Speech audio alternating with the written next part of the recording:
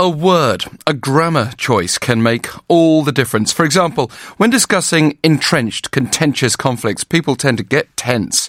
But research suggests that nouns can reduce tension and convey more support for peacemaking action than verbs. Perhaps President Donald Trump and Chairman Kim Jong-un should take note. Let's bring in Dr. Orly Idan, psychological scientist and senior researcher at the Interdisciplinary Center Herzliya in Israel for further discussion. Thank you so much for joining us.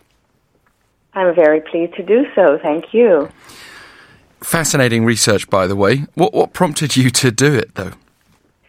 Well, as a psycholinguist, studying the relationship between language and thought, I have thought for years that language, obviously, if it has an impact on our perceptions and perhaps also on our emotions, then why not have that impact in the context of intractable conflicts? Basically, what psycholinguistics is saying, or one of the theories, is that the language influences and has an impact on our perceptions, on our inner reality, on our outside reality.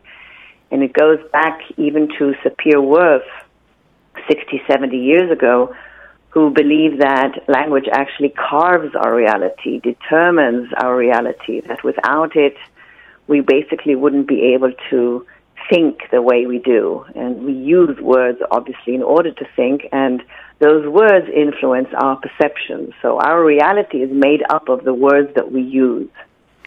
They actually believe that people that speak different languages, I'm saying it may sound a bit extreme, but think differently or perceive the world differently because the words they use are different and entail different emotions, perhaps, or perceptions within them. I was just going to say as well that I imagine that we would already have an instinct of this, even within our own languages, that you can use certain passive speech, or certainly in Korean we have honorifics that might help soften the person we're speaking to. But the idea that certain languages might be even softer than others is particularly intriguing when we think of diplomatic talks. How did you go about researching this? Well, we actually gave some sort of questionnaire or a list of statements that had to do with the Israeli-Palestinian conflict. The first study, we gave statements that were conciliatory, or in other words, we presented conciliatory policies, and we did it in two different ways. Two conditions, two different groups of subjects were tested. In the first condition, we presented the policies using nouns. For example, I'm for the division of Jerusalem, a highly emotional and loaded subject here. Mm-hmm. And in the other condition, we presented it in the verb form. I am for dividing Jerusalem. In Hebrew, it's very distinct and very natural. Both forms are very natural. And these are very subtle differences. It's not even passive or active, although I will discuss that later. It's very, very subtle. You would think that semantically, if they're the same, they should arouse the same attitudes, the same perceptions, and the same emotions. But they didn't. That was the first study. So we already realized that a noun has a salutary effect. It's more calming. It reduced levels of anger.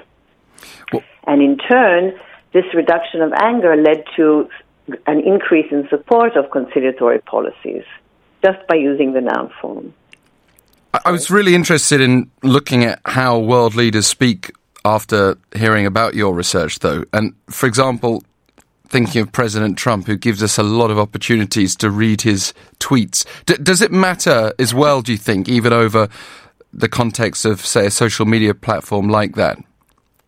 I would say so. I mean, if we are constantly, if the readers are constantly exposed to a certain form of language and rhetoric and style and linguistic cues and syntax, etc., then in the long run, I would assume that it has an impact. And it's not a conscious one.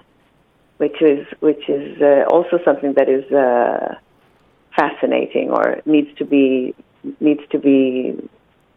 addressed. This is not a conscious choice, and it's not a conscious. I think it's not a cognitive activity that one is conscious of. So that's also interesting. It also, I guess, depends what nouns you're using. For example, if your noun is nuclear button or something along those lines, then it's going to be inflammatory, really, no matter how you use it. I suppose you're right. But, you could say the same... I was going to say the same thing, but it's not. You could mean... Two different people could relate to the same topic or issue by using different words which take us to different places. For example, you could compare terrorist versus freedom fighter, right? They could be the same person. It depends on our perception of this person. And then the other thing with President Trump is that a lot of his nouns have, relatively innocent nouns have come to take on a huge significance, like, for example, the noun wall.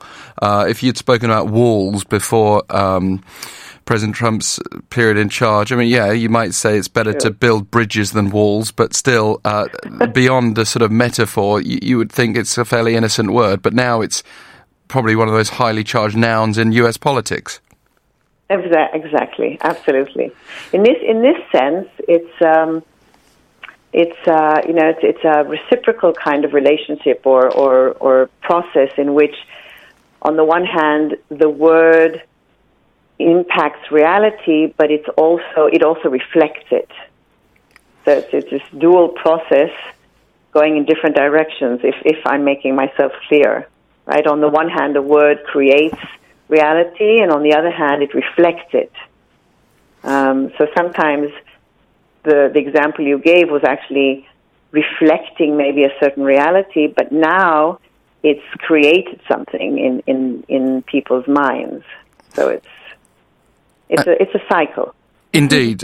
With North Korea negotiations, which yes, clearly are in our minds right now, we have already such charged language over nuclear issues. Even just like the meaning of the word denuclearization is heavily questioned and debated. Right. But then again, your research would still be very useful, wouldn't it, for negotiators when they sit across from one another in trying to avoid early on saying something that's going to completely derail the prospect of any sort of breakthrough. Exactly. I mean, if words can actually reduce levels of anger, which is probably the most prominent emotion within intractable conflicts, or in a negotiation setting, as you just mentioned, if a word can reduce levels of anger, then it most certainly has an effect on the continuation of the negotiation process. Yes, absolutely. And these terms for denuclearization, like we hear things like CVID, well, that was the original one. We're not even really allowed to talk about that anymore. Complete, verifiable, irreversible denuclearization. And that's been replaced by softer language. Do you think that also plays into your research at all, the way that they become acronyms, the way that they are used?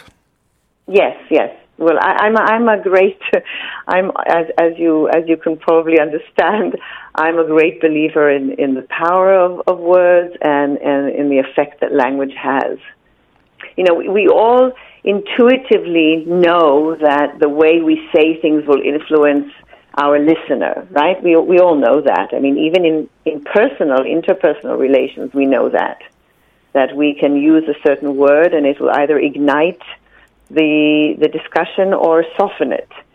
But what we're interested in, or we showed, is that it's also effective in an in-group, out-group relationship, or within groups within their own in-group. You can have different subgroups, and the words are highly effective. Yes. Were there any other particular examples that you might raise for us? Because President Trump and the North Korea situation, they do have some unique characteristics, but that we could all learn from in our lives. Well, I'm trying to think. I actually want to. I'm playing with the thought of looking at actually analyzing Trump's tweets and so on, and then I'll have a much more intelligent answer for you, because I haven't done that yet. But if I'm thinking of the words here in Israel, we have words, like occupation, which is clearly loaded, as you said, and emotionally charged, and we're all constantly looking for other words in order to soften the idea of one side being an occupier. These are very sensitive issues here. What about different languages then? You said some languages might be softer in the respect that they might change the way people think. Are there any particular examples that you suspect? I don't know I don't know if one language is softer than the other, but I think that, for example, we know that when we use our native language, then we are more prone to be more emotional, because we are apparently personally involved, right? It's a language that we have been born into and we use all the time. And when we use a foreign language that is not ours, or a second language in some countries, then we are less emotional because something about that language is distant to us. Again, it's not a conscious act or a conscious understanding. So I would say that in a negotiation setting between countries that are in conflict, or between groups that are in conflict, it's also important to choose the language that is being used. Because if one is closer to one part than the other, to one party than the other, that could also have an effect. I was just thinking, though, as you were saying that, an interpreter might consciously or otherwise soften the language anyway when they're translating from, for example, President Trump's American English to Chairman Kim Jong-un's North Korean. That's true. That's on the one hand, it leaves room to soften the language. That's true.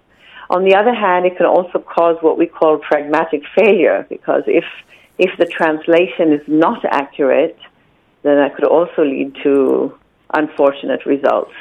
Translation is a tricky business. Right. But yes, maybe, using a third language like English,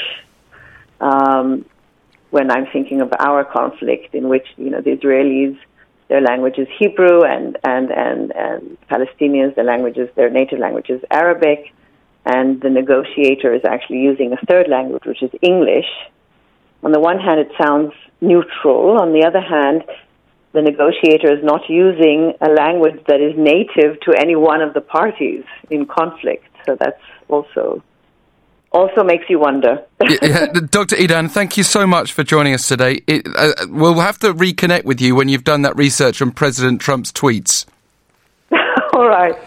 Thank you very much. Thanks for taking the time. Pleasure. And speaking of social media platforms and how what we say seems to be so important, in the next half hour we're going to switch up our focus to politicians of YouTube, particularly in this country. We're seeing the platform being used more and more by those who are raising voices from both right and left of the political spectrum. And we'll have a good little chat about that and how that's actually influencing political opinion in this country at a very sensitive time. It's starting to heat up anyway, not only because of all the matters coming to a head on the inter-Korean front, but of course also as we near the process of parliamentary elections here and then ultimately the next presidential election, President Moon, the pressure that he's coming under. But stay with us. Before we get there, we'll turn our attention to international news, both with our international news briefing and next, the BBC News headlines.